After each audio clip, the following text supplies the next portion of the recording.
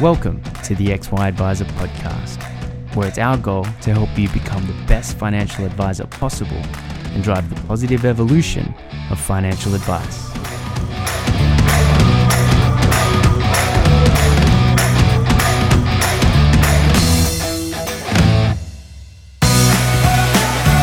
Hub24 is an ASX-listed company with over $15 billion funds under management and one of the fastest growing platforms in the market. Neither a bank nor part of a bank, Hub24 focuses entirely on connecting advisors to a broad range of investment solutions for their clients. Discover why other advisors think Hub24 are the best in the market and access the benefits of choice and efficiency for you and your clients with their market-leading managed portfolio solution. To find out more, visit hub24.com.au. G'day, Clayton from XY Advisor. Today I got Conrad Travers, one of the best names. Dude, the way that name just rolls off the tongue. Turns out I just learnt Conrad means wise counsel, and could that not be more appropriate? Mate, thanks for coming on. Pleasure to be here. So I get a lot of exposure to a lot of people in financial advice, and we've had some conversations, and your take on a lot of things, actually probably I'll use my words better. Your experience and insight is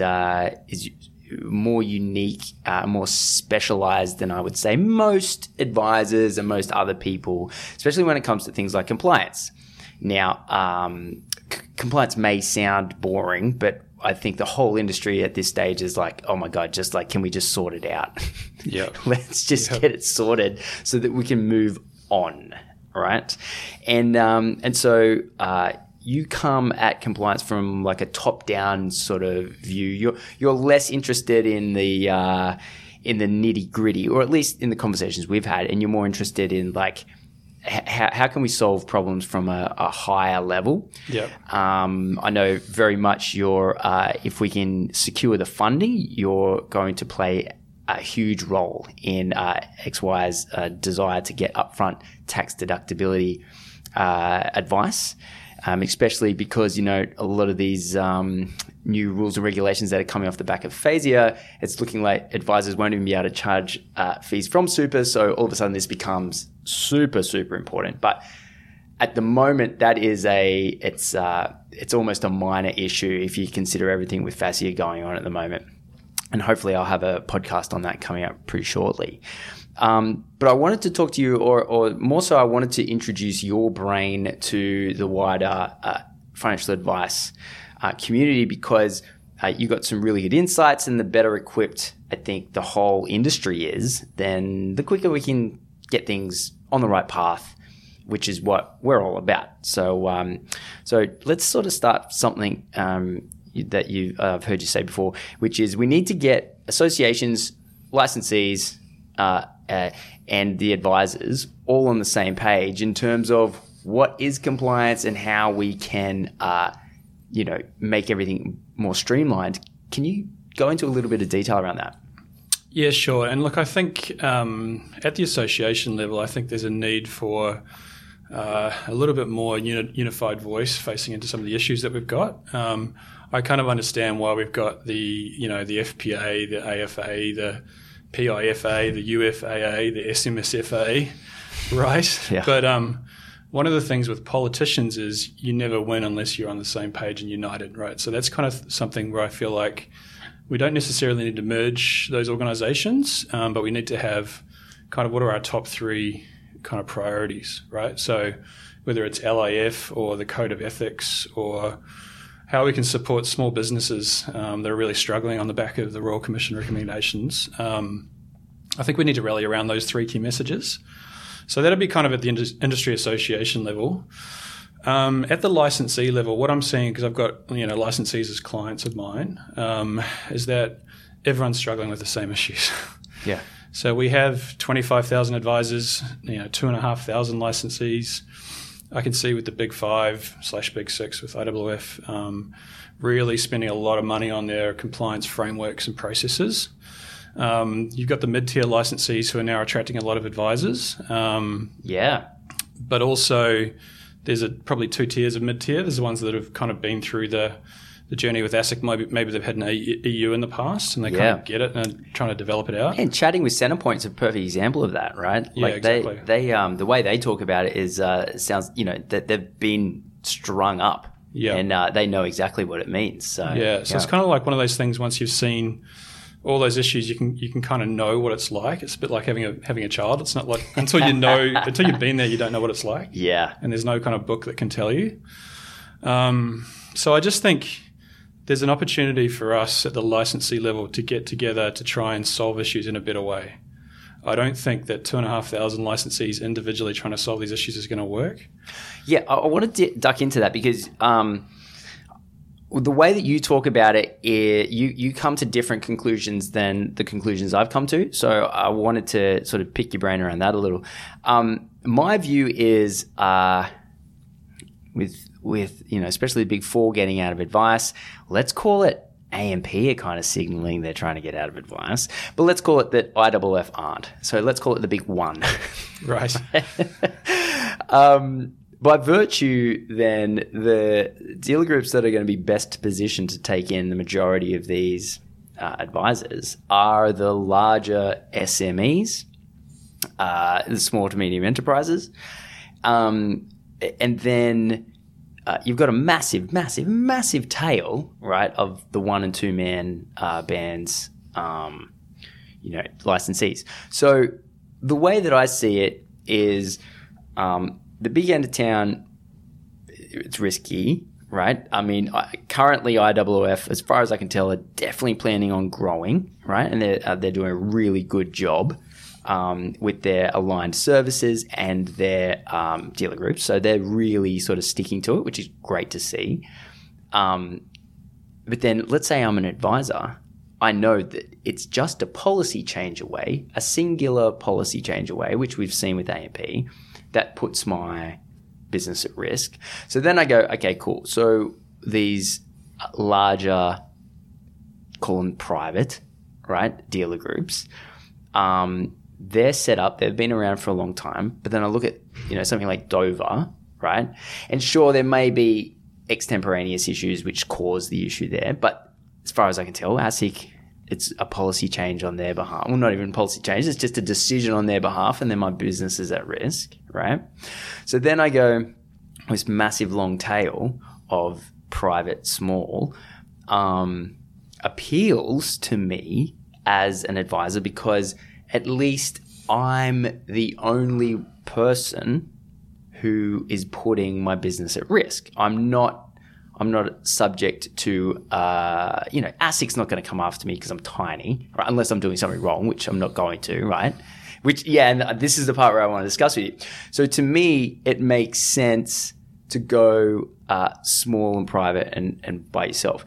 I know that's counter to what you believe, and out of the two of us, you're more experienced than me, so I feel like I'm wrong. So please tell me why. And look, there is no crystal ball, so sure, who knows? But I guess when I look at the self-licensing thing, and like I've written about this, and I got told, I'm too institutional in my view, but I'm trying to think about how to protect and look after people who may not be aware of some of the risks that they're taking. What are they? So, for example, if you're self-licensed, you're effectively moving from running a set of looking after a set of clients to running a licensee. So running a licensee is a totally different skill set to running a book of clients. 100%. So my view, and I'm trying to think 2-3 years ahead, not now. Absolutely. Is that the future regulatory change will impose additional costs and complexity on those licensees. Now, most of those smaller licensees are outsourcing their yes. their compliance and their policy work and yes. their audit framework. However, those people are responsible for that licensee. Yes. So I look at that and sort of think, kind of understand why someone may want to do that, completely get your point around the autonomy piece. Yeah. The challenge, I think, will come when the detail of this regulatory change comes through. So even though we're feeling like now is really heavy on regulatory change with the Royal Commission and FASIA, et cetera, next year there's a whole raft of new stuff coming, right? So my point is like, how do you deal with that if you're a small licensee? So obviously you partner with someone who can give you guidance around that. Correct. I would just argue that if you are having someone run your compliance committee and produce a set of policies for you, that they may not have enough capacity themselves to deal with what's going to happen, in my view. Okay. Now that sounds like an educated opinion. So can I dive into what is coming next year?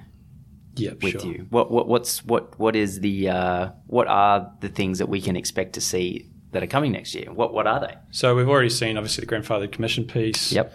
We've got the annual renewal of ongoing service arrangements. Mm-hmm. We're going to see things like, I don't know, do you know what the ABA protocol is? So this is where the Australian Bankers Association have a system where there's a reference checking for new advisors. Only applies to the ABA. So if someone applies to be part of the licensee, they can kind of ask for a reference from an existing licensee or a previous one. So Hayne has recommended that becomes a industry-wide initiative. So even though that seems like a simple thing, because I've done these things before, I know the devil's in the detail. So when you look at that and you go, you're a small licensee, you've received one of these checks, you may comply with that reference check, but have you thought about things like privacy? If you have a salaried advisor who may have committed, I don't know, some sort of HR issue, do you disclose that? Do you not disclose that? If they've had an audit history where there's an adverse rating, but they've challenged that rating, do you tell the person who's taking on that advisor about that, or do you breach confidentiality around that? So this is the detail that I think that we need to work through when rolling out sort of a wide-sweeping regulatory change. And I'm not saying that everyone must join a mid-tier. I'm just saying if you go self-license, be aware of the risks, plan for the risks, and have the right framework in place to deal with what's not just what's happening now, but what will happen in the future. Yeah, that's tough, hey? It is. So where do you believe is the safest option? Is it the big one, big six, or whatever? Is it the large mid-tier, medium mid? Is it the large private, medium private, small private, or I guess you've already given your answer as to whether you should be totally self-licensed? Look, it's a good question. My answer is more like if someone said to you, what's a good investment? Yeah. So it depends. So it depends on the person. Yeah. Depends what's important to them. What I would say to people is if they're thinking about choosing a licensee at the moment is think about like the basic things that have to be there. What such as? So financial stability. And that means how much money do you have in the bank account in order to pay for any future breaches? Is that a part of it? No, I'd be looking for a licensee that's, if not on the way, but profit neutral. Sure. Because when you take away vertical integration, that licensee is going to need to stand on its own two legs in the future. Yeah. So that's the first thing I'd look for. The second thing is the depth and complexity of the compliance framework. So not just have they got policies and a risk committee, do they look at things like consequence management? What's the quality of their training? How good are they on Xplan? Whatever the CRM system might be. Shouldn't assume it's just Xplan, but that's the majority of people. Yep. So I'd go right into the detail around those types of things and then test that with other advisors and see what they think. Because, a smaller player could be completely appropriate for someone, but you need to go through that process first. Yeah, no, fair enough. All right, well, pivoting just slightly, where do you see advice in 5 years? So I've had a lot of time to think about this. So what I reckon is obviously the advisor numbers are going to shrink.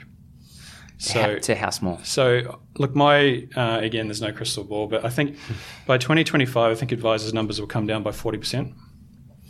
So we're talking 15,000 odd. Okay. That's a lot of advisors. That would be out. So, and the one caveat to that is if the LIF reforms come through, I think it could be closer to 50 or 60%. Ooh.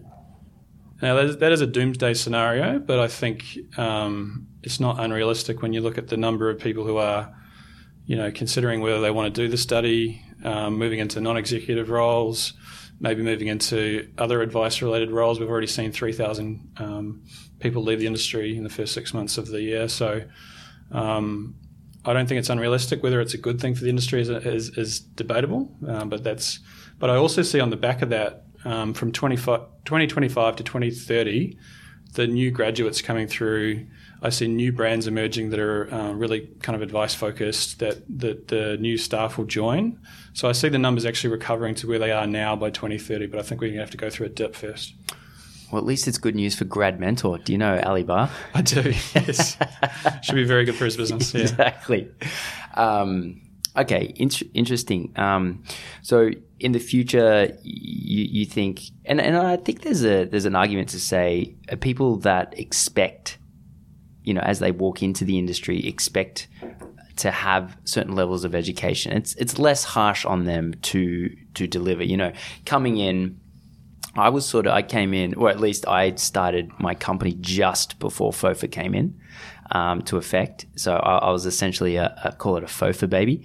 And I didn't really mind, a lot of that stuff because I'd been focused on it for the last few years anyway, in paraplanning, and by the time I was out on my own, it was like, okay, well, it's so be it. And so I think you're probably right in that the new graduates that come in are just future focused, and I think that's probably a safe place to be. So what is your take on the code of ethics? Yeah, look, it's a really good question. I read the guidance, I read the note. I think that I kind of get where it's coming from, but I think it's a missed opportunity in the sense that it's just so hard to interpret, and it starts in like 45 days, right? So I think everyone's talking about Standard 3. That basically says if you have a conflict of interest, you cannot act further. And that's just such a motherhood statement that it's impossible to interpret. The explanatory guide wasn't that helpful either in the examples that it chose. It didn't talk about vertical integration and the really kind of meaty issues. My main piece of advice, I've got a few pieces of advice, but one is best interest sits above everything. So if in the absence of having a central monitoring body, which we won't have for 2020, it's going to be the licensees themselves have to enforce it. Always focused on giving advice that delivers best interest. So the basics of fact find, diary note, SOA, and that proving that you've established best interest applies even more so. I think there's a couple of things that are really clear in that referral fees are going to be a challenge. So if someone's getting fees for referring business to an accountant or a lawyer, I'd kind of think about that through 2020. And then also percentage-based ASF. I think with the variable remuneration guidelines that may be on the way out. So now having said that, there's a lot of advisors who'd be really frustrated by that because they've built their business based on percentage-based ASF. Yeah. So it's really about that transition phase. And ASIC has sort of said 2020 is the year of no enforcement. So it's our chance to get it right. But the challenge also will be for the licensees to interpret it. So if they do get a breach, they need to have a framework to actually assess through their incident management process or their audit framework whether that's reportable. What about because we've seen it, this look back, right? What happens if they say no enforcement for 2020 and then in 2025 they go, actually, we're going to look back and enforce 2020? Is that a possibility? It is. And look, I think you've got to look at it from ASIC's point of view. So ASIC got towelled in the Royal Commission. Their budget's up 20%. They are there to enforce the law, right? Yeah, they've got additional powers now, right? Yeah. The intervention powers. And they're starting from the perspective of why would we not litigate? Whew. So they're not... But they're not... Are they going to litigate against a small licensee? They're not. Probably not. Because there's no money there to win. But who knows? Because there's a couple of things that are going to change. So one is they're going to use data analytics more. So how can they, for example, they may go out to all their licensees because they have obviously the contacts for that and say, give us information on X. Right? So that's what I call a spray notice, or they're fishing for information. And as a licensee, you need to hit the date, respond to them with the facts. A lot of times, because I've done a number of ASIC notices, you don't always have the information to hand to respond to them. So you've got to go out to the field, ask for information. You've got paper-based files, information not stored on CRMs. So all those kind of housekeeping issues that advisors get frustrated about being reminded of come to light when you get an ASIC notice. Yeah, and you've worked on a few of them, haven't you? Yeah, I have. Yeah. Yeah. What do you find is typically the biggest red flag from ASIC's point of view? What's the one that ASIC's gonna go after because everyone forgets, and then it's what gets everyone in trouble? What's the big puppy? I don't know if there's one thing. I think obviously fee for no service is a focus at the moment. Let's go into what that actually means. So, what I've heard is if you offer a meeting and then they don't come, is that now fee for no service? Yeah, it's a really simple question. I have to give you a reasonably complicated answer, sorry. Fantastic. That's why, because I'm rather confused by it. Yeah. So I think a lot of the licensees have given guidance to advisors in the past that an offer review is sufficient. Yeah, that's what I've heard. Because if you offer the review and the client decides not to come in, it's outside your control, right? Yeah, yep. The challenge with that is when you look at the fee for no service remediation for the big four banks, in those scenarios, they have looked to pay out in those scenarios because ASIC's view, and they've clarified this with a regulatory guide they've released recently, and Hayne's been very, very clear on this, that simply offering a review is not substantively delivering the service. So my advice for anyone around fee for no service is a couple of things. One is limit your services to no more than 2 or 3 that you contractually say to the client, this is what I'll provide. Oh, right. So on like your annual fee disclosure statement, limit the amount of things. Yeah.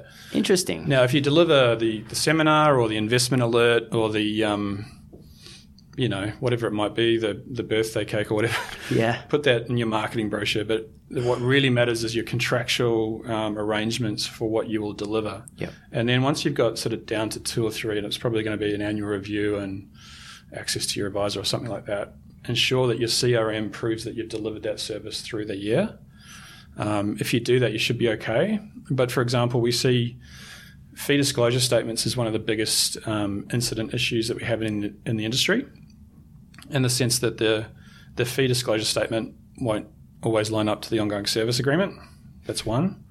Or someone may view that they've got 60 days to deliver the fee disclosure statement after the end of the year, but ASIC's view is it's plus 59. So if they go to 61, they're actually technically in breach. Right. So there's 1,000 little things like that. Okay. Sorry if that's too complicated. Mate, no, because I've seen both sides of that coin. That's why I asked such a simple question, because I've heard so many different conflicting sort of results. Can I just add one more thing? Absolutely. If anyone out there gets an ASIC notice, here's my advice. Yeah. Number 1, pause. Yeah. Don't do anything. Yeah. Get advice and get legal advice. Do you have someone you recommend? No, I'm not going to recommend anyone. Okay. But what I mean is someone who's experienced in either the Corporations Act. Can they call you? Look, maybe it depends what they need. But Sure. Look, what I'd say is just take your time, recognise the role of what ASIC's trying to do. Yeah. Don't try and build a relationship with them or manage the situation. Just respond professionally with fact-based information and hit the deadline, but get some legal advice around that. The worst thing you can do is kind of just respond yourself without really thinking it through. Yeah, I know there's exactly always what something you mean. behind what they're asking. Yeah. What would be a classic thing that they would ask? So it could be, for example, can you give me a sample of 10 fee disclosure statements given in the last 12 months for a set of clients? It could be... So you're saying don't just pull them out in 15 minutes and send it to them? Well, in that scenario, maybe you could, Yep. but I'd still chat to a lawyer. Okay, cool. And then kind of draft up a response. Okay. It may be that they're after something in more depth. They might ask for a specific... If an issue's occurred that's been reported to ASIC, they're probably going to ask for the file in relation to that. So that's a matter. You can just provide the file, so it's pretty simple. Yep. But it may be in relation to a more thematic issue. Like, for example, if someone's been reported for a sole purpose breach, they're going to ask for additional clients' information about whether that's a more systemic issue. So it depends on what it is. With So if you do look at the sole purpose test, it's, used for the purposes of retirement and ancillary benefits such as insurance, and that's kind of been, I guess, it's an elephant in the room. I reckon it's gonna. The ancillary benefits? It's so funny. Well, there's only one purpose, except for this other purpose. Yeah. It's kind of funny, and they even call it the sole purpose test. It's it only has one purpose. It's really got two. Yeah. and that second one is open for interpretation. Yeah. But look, it's another example of how we've kind of not done a great job of advising and guiding advisors, in my view. When you say who's we? So we're all to blame, really. Like the industry. So one thing that might be interesting for advisors to know is the other side of the fence when you're on the licensee side. Yeah. So on the licensee side, you've typically got limited resources.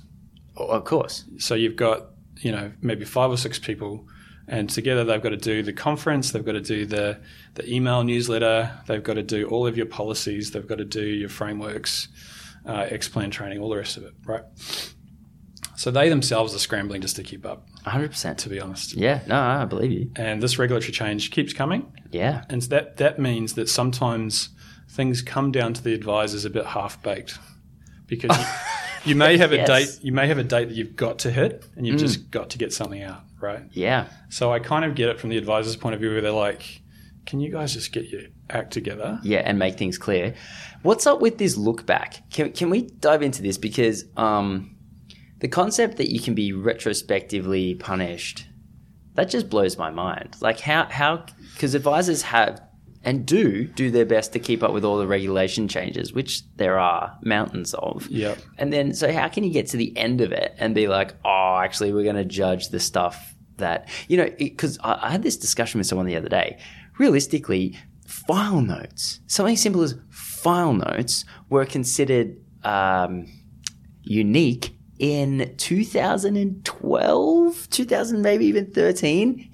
That's not that long ago. And something as simple as a file note was like, huh? What's a file note? Right? So how can, and which really came in after FOFA, right? That was when everyone was like, okay, I 100% have to do these file notes. So how can the justification come? I'm genuinely confused. How can the justification come for looking back at and judging something that's a decade ago? Look, you're singing to the choir. I get it. I'm on the same page. The problem is, if it does happen, you're going to need to think through the processes that you have to respond to that. I know that we've had look backs, and the big 4 plus AMP, and it's been quite a detailed piece of work. Will ASIC go to that level with the other ones? I'm not sure, but who knows? I think that we have to. I don't think that you can apply. The thing that ASIC is looking at is they don't care about how we feel right now. No, of course not. So they're looking at the advice, and they're usually lawyers who look at this, and they look at the file. And this is why I always go back to the basics of fact find, diary note, and SOA, and that telling a story. One of the things that advisors need to get good at is thinking even though the C word compliance they hate, thinking like auditors, going, okay, I had this great conversation with this client. It went really well. The way that I've documented it, does it tell the why of how I got to the advice that I did? And that's the piece that they need to work on. So I think that can't control the past. If it happens, it happens. Let's get advice around it. But going forward, make sure that your processes are really tight around that documentation side. So potentially, once the once the SOA has been delivered, and implementation begins, you're suggesting potentially maybe just sit down and write a couple of 100 words on the journey. Like, this person came in, this is what was happening. No, not that. No, so the why. So the diary note should explain the why. Okay. So, but you don't necessarily know what the advice is going to be in the first meeting. So let's call it the diary note won't explain the why because you haven't. Yeah, and this is where I think you need to add a bit more colour to going.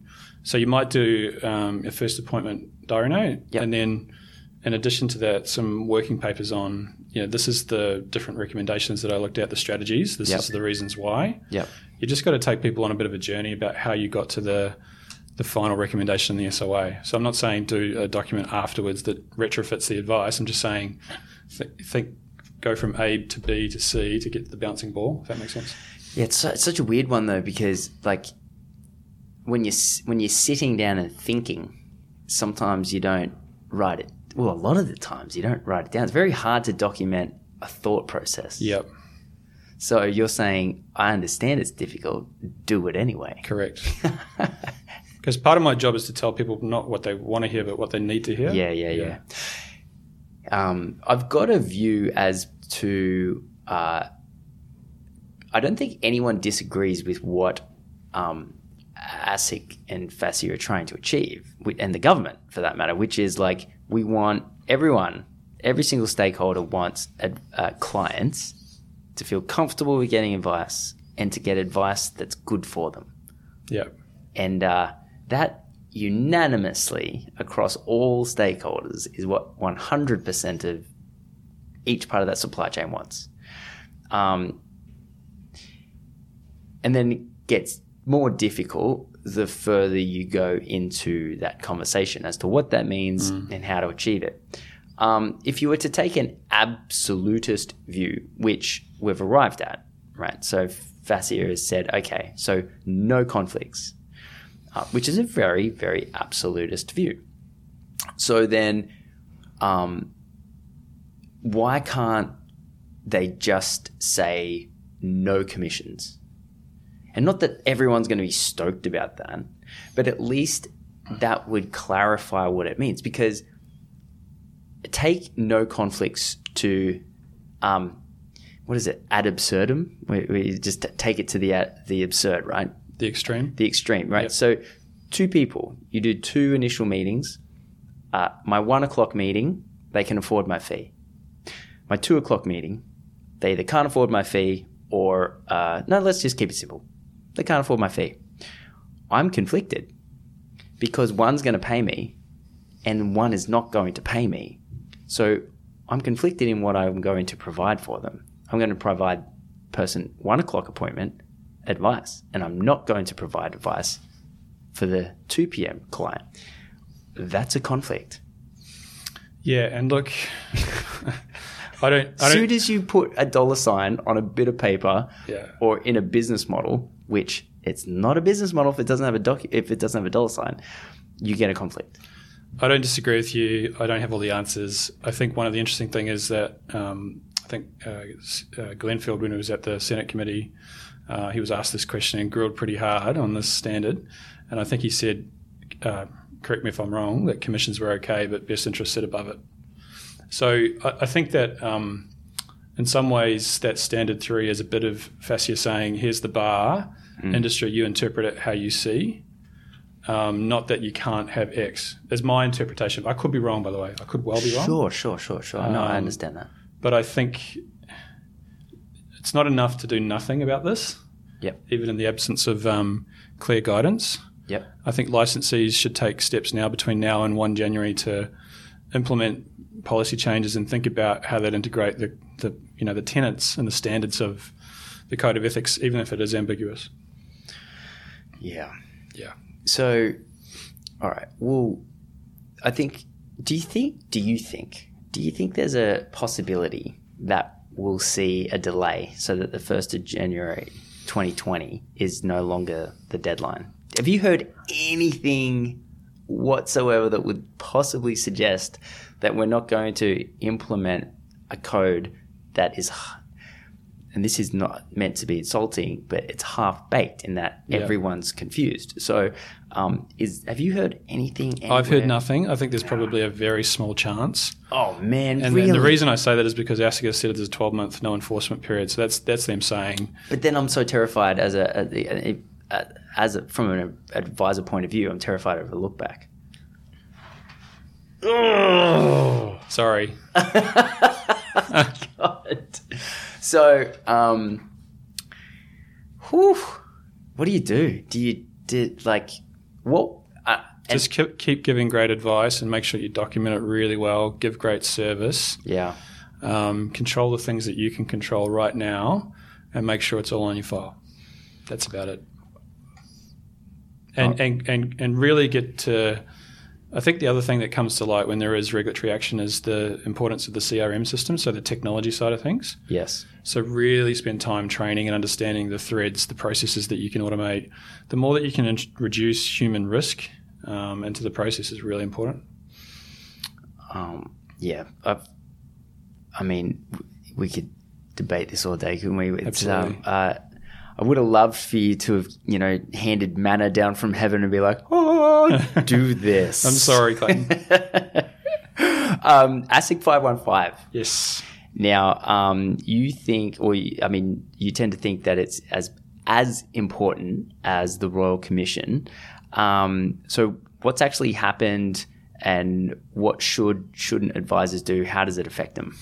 Okay, so ASIC 515 was an investigation and a report completed by ASIC into advice and the big institutional players. So they sampled a sample of advice, and what they basically said through a period of time that they disagree with 3/4 of the advice. And not only do they disagree with the advice, they disagree with the way it was audited. Whoa. Okay, and that's really significant. So what that meant was there was pushback around the findings because people tried to take ASIC through a process of explaining what an objective looks like, what a strategy looks like, what a product looks like. Mm-hmm. It's not just cost versus cost. But largely that fell on deaf ears, and we ended up with a place where we needed to fundamentally strengthen systems and processes, do a thorough training process around, it didn't change a lot, but it actually codified a lot of things around objectives, product comparison, what needs to be kept on file is kind of more like mandatory rather than kind of optional kind of thing. And what are these codes? What codified that you mentioned? So a lot of the licensees looked at things like like-for-like comparisons Mm-hmm. and made sure that they had to be done rather than like an optional thing. Right. There's a range of other things. I won't go through it. But basically, those licensees are on the hook for a period of time that has been delivered after 515 came out. So if an independent expert looks at that period and says, I see no real improvement, then there's going to be serious implications. So what I see is that the reason I'm calling it out for the mid-tier and lower licensees is that it is happening at for want of a better word, the top end of town. And they're spending a lot of money on their systems and processes. And at some point, ASIC could come down and say, you need to do the same thing. So the question would be how would they line up a program of work to complete that if they are responsible for the licensee? Yeah, right. I mean, a lot of this stuff makes sense to me because I was with Hill Ross and we had to do that. I mean, AMP were always, notoriously strict on advisors that because they had that undertaking back in the day. It's kind of interesting because there's still a lot of money that's been paid out to clients from AMP advisors, and there's still an absurdly high amount of advice that is quote unquote not compliant. It kind of. Do you think ASIC is looking at this and going, okay, team, we're all trying to get there, but this is taking too long, so we're just going to gut the whole thing? Is that kind of the view? Do you think? I don't think that's ASIC's view. I think that ASIC has a role as a regulator across financial services more broadly. And part of their role is to make sure that everything's in alignment. So they have not just the financial advice area, they've got superannuation, company registration, all the different pieces. Yeah. So I think to answer the question really directly, in the Royal Commission, Hayne looked at the fact that they've used enforceable undertakings as a tool Yes. To deal with inappropriate advice. And he looked at the fact that they're kind of working together on press releases and all this kind of stuff. Is going, what are you doing? You're the regulator, enforce. So that's in the back of their mind is like, how do we bring across the standards and the improvement that we want to see across the board? So I don't think they're going to worry too much how we feel about the change. And this is why I'm saying it's really time right now to, if you wanted to change the roof while the sun's shining, it's right now. Yeah. Man, it's just a hard time to be an advisor. The other thing, if I can just jump in, is we have like 5,000 people working on remediation in this country. Are they all ex-advisors? Not all. There's some that are just kind of like they've gone to, Deloitte, PwC, all the big banks have huge teams. But it's a symptom of a wider issue in the sense that we focus a lot of our controls and our compliance at what I call the bottom of the cliff. So this is where things have already happened and we're trying to fix it. Yes. One of the things that I think that we need to think about as an industry is how we can change our control environment to be at the top of the cliff, which is we need to change how we think about compliance. So compliance is a word that, as soon as you say it, advisors' faces look down. We need to think of a better word. But basically, we're trying to do the wrong thing. We're basically looking for, here's an audit of 5 files once a year that's happened 12 months ago. So that for me is not an effective control because it's too late. The time to really reduce advice risk, which is what we really should be trying to achieve, is when the advice is given. So when that advisor is sitting in front of that client and that client is talking about their contributions history, that's when the risk exists right then. When that advisor forgets to KYC the client, that's when the risk exists right then. So I see 2 opportunities to fix that because I'm always trying to think of how we can solve things. Firstly, if a technology company can look at the end-to-end process that an advisor goes through from referral to a product hitting the tin, it's usually about 7 or 8 systems that are involved there. Absolutely. And there's usually like over 100 steps. Yeah, that's fair. And if you looked at that end-to-end and provided a system with guardrails, which kind of said, Clayton, you met this client, you asked the wrong question on the contribution history from 2017, go back and ask. You fix it then. You don't wait 12 months for an auditor to pick it up that goes to a risk and compliance committee that, costs thousands to do that, right? Yeah, I wonder if, you know how like the ATO has done a lot with MyGov to sort of, the other day I actually did my own BAS through MyGov and it was insanely simple. Holy damn. Like I used to be a tax accountant many, many, many, many moons ago.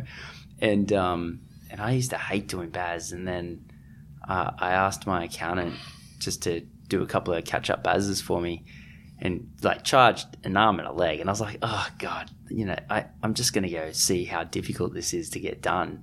So I called up the ATO and I said, can you send me through the paper applications? And they said, actually, if you just go into MyGov, you can get it. You can just get it all done. I wonder if in the similar way as the ATO have worked with the government, I wonder if there's a tech company out there that's willing to work with the government to take those 100 pieces and make it sort of streamlined. Because ultimately, like, the value that an advisor provides is not tied up in the tech that they use. No. There might be some, you might use a flashy bit of tech here to show a lovely, projection graph or whatever. But, I mean, at the end of the day, getting the information, the inputs and the outputs are pretty, it's all being legislated, as you've already said. Is it time for someone just to solve this problem for ASIC, create a good bit of software that just does the whole piece, and hopefully just cut down on the amount. Like imagine real time, like reg tech, real time compliance checking. That would make everyone's life a lot easier. Yeah, exactly. And so you change the concept of compliance to being like best practice dashboards and coaching opportunities. So you flip it on its head so people don't kind of roll their eyes when you get up to speak about compliance. Yeah. It's more, okay, how can we support delivering better quality advice? Because what I find is when you're speaking to advisors and you start to talk about clients and objectives and strategies, that's when they get excited because they're engaged in the formulation of the advice. Absolutely. And on the outcome that the client receives. Absolutely. Yeah. But all the other stuff, like I think we just need to systematize. Now, it's easier said than done. Absolutely. That same theory applies to policies, for example. So every licensee's got 30 or 40 policies, right? Yeah, it seems crazy that they're not just all uniform, right? Well, 20 of them I think could be uniform. Like, for example, if we just thought differently about it, we go, cybersecurity, privacy, Yeah. all these kind of Standards. things. Like no licensee differentiates on that, right? So It's not like anyone's going, actually, I want less privacy. yeah, but the challenge is, again, more complex, is you've got FSC, you've got FPA, you've got FASIA, you've got TPB, right? So my hope is the new code monitoring body 2021. Do you want to be a part of that? Me? Yeah.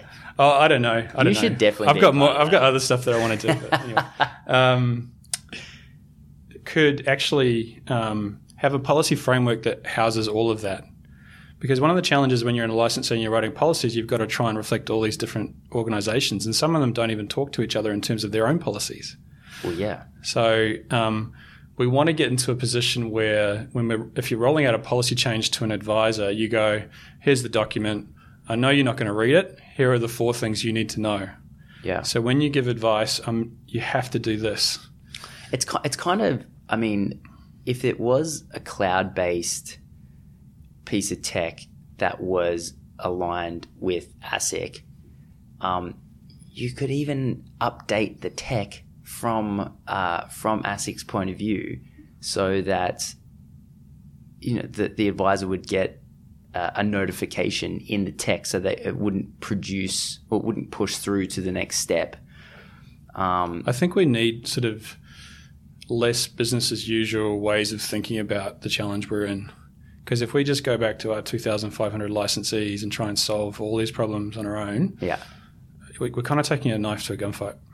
That's 100%. And I think the big clear thing is, like, is it worth fighting the regulator? Like, that's something, I've had a fair few calls over the last couple of days to do with FASIA's had a couple of presentations. One was to the associations and one was to licensees over the last couple of days.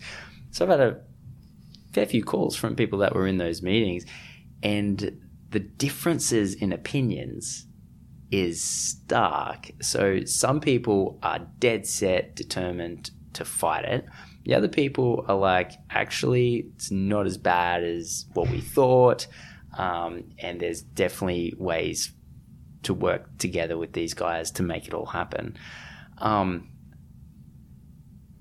Do you know what I think? What do you think? Yeah, because I'm a Kiwi, I'm going to give you an All Black analogy. yeah, please. Even though they lost in the semi-final, I'm still devastated about it.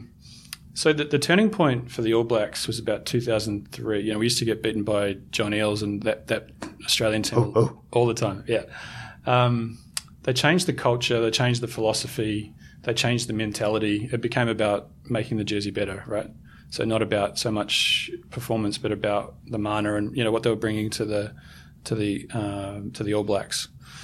And they also, after losing a couple of World Cups when we were favourite, they changed their mental approach to performance. And what it was about was going from what they call redhead to bluehead. So redhead is I'm emotional, I'm pissed off, I'm kind of like focused on why things are hard, which is kind of really understandable, but not helpful for achieving anything. Yep. Bluehead is I'm really in control, I'm thinking through the process that I need to follow to get to where I need to be. Yep. So the reason I draw this analogy is I think as an industry we need to get to the bluehead place, which is let's move away from the redhead, acknowledge why the redhead exists, but kind of go, like, how do we line ourselves up to get through what's going to come for us? Yeah. Like XY is all about driving the positive evolution of financial advice. And I wish I could jump onto the bandwagon of saying everything that's new is good. But some of the stuff I read, I just go, I'm not entirely sure if that is the positive evolution of financial advice. I hear the reasons why decisions are made, and I go, yes, that is the positive evolution of financial advice. But how someone's interpreted and then given next steps, I can't always look at it and go, yes, that will create. Because, for example, I've never used a stockbroker.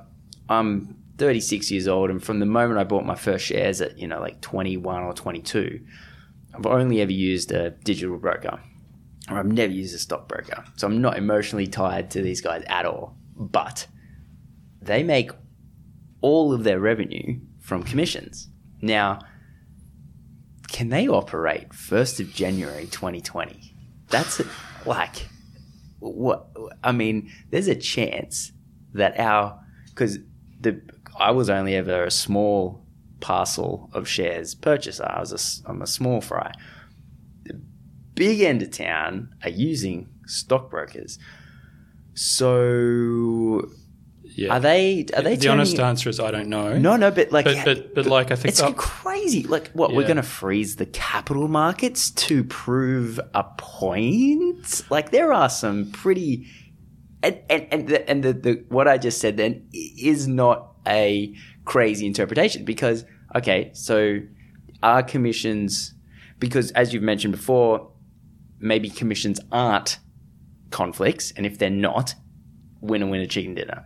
But someone just needs to like fully give 100% an answer, because we've got this sort of under questioning the answer was given, but is that codified, and can we lean on that? I mean, one of the other interesting things would be people who give general advice and people who give intra-fund advice, because even though that's not personal advice, they're kind of captured in a sense by the code of ethics. So the question would be, if someone calls up one of their super funds and gets advice, but it's only in relation to their fund, is that the right thing? I don't know. And also the banks have been caught out around general advice as well. So all of these questions we need to resolve. But I think one of the things I'd encourage everyone to think about is this is a long-term game, right? So if in my view, you've got to make a call about whether you're in or you're out this industry. It's going to be a rough couple of years. It just will be, right? Yeah. So kind of go, I'm in. And if you're in, kind of think through the fact that the code of ethics and all this kind of stuff may well be really positive for the industry in the long term. Yeah, it will be. There's going to be some choppy waters, and there's going to be some people that you turn to that may not know, honestly, the answers to the questions that you've got. But let's be okay with that and just stay together.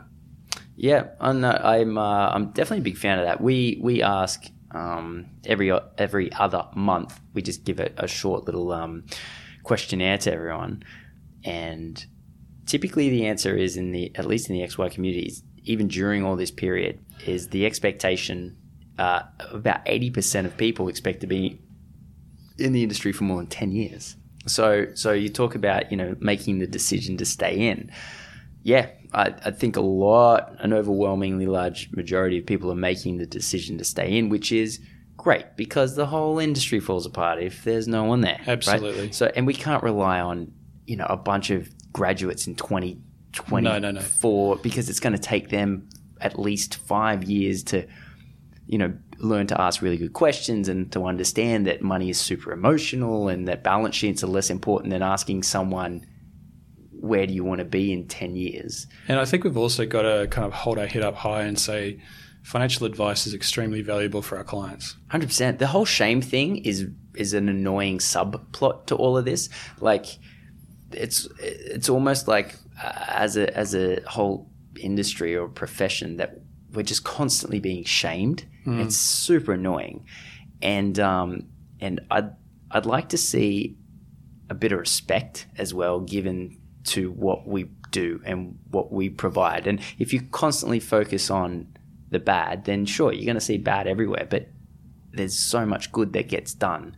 And that's kind of why I set up Tangelo, is to try and help advisors with that journey to get back to the blue part of the ocean, right? Because I think about the average client, the couple that comes in and they've got, their insurance is default in their super, they haven't got a budget, they haven't got wills or powers of attorney.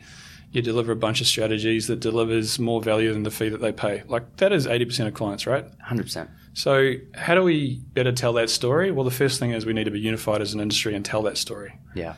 So let's not be, as you say, ashamed of it. Let's hold our head up high and say it to the rafters, Let's dive into just as a final point, because we're both pretty passionate about this. And when you found out that XY was sort of putting a stamp on it, you were like, "Hey, this is my jam. I'm in." In short, you would say it's difficult but not impossible. We do have the framework to continue moving forward. It's probably better off to work with the changes rather than fight against them head on. And for the licensees that are out there that might have listened to this and said, actually, can you give us a hand? How would they reach out to you? So LinkedIn, tangelaconsulting.com.au. I'm going to be at the FPA conference. Love to chat to whoever. I'm really about supporting the industry, trying to fix some stuff that's happened, and really excited about that. And I know you're on the new XY platform, and I also know that you're coming tonight to Melbourne. Which is looking forward to it. Where we are recording from right now. So, mate, thank you for coming in. Really appreciate it. It's always super interesting to hear your point of view, because I feel like you kind of straddle this interesting area where, you know, like you understand the advisor's point of view and you understand ASIC's point of view and you understand sort of the compliance in between, and, you know, you're not pulling any punches. So really appreciate that, mate. Cool, man. Thanks for that. Cheers.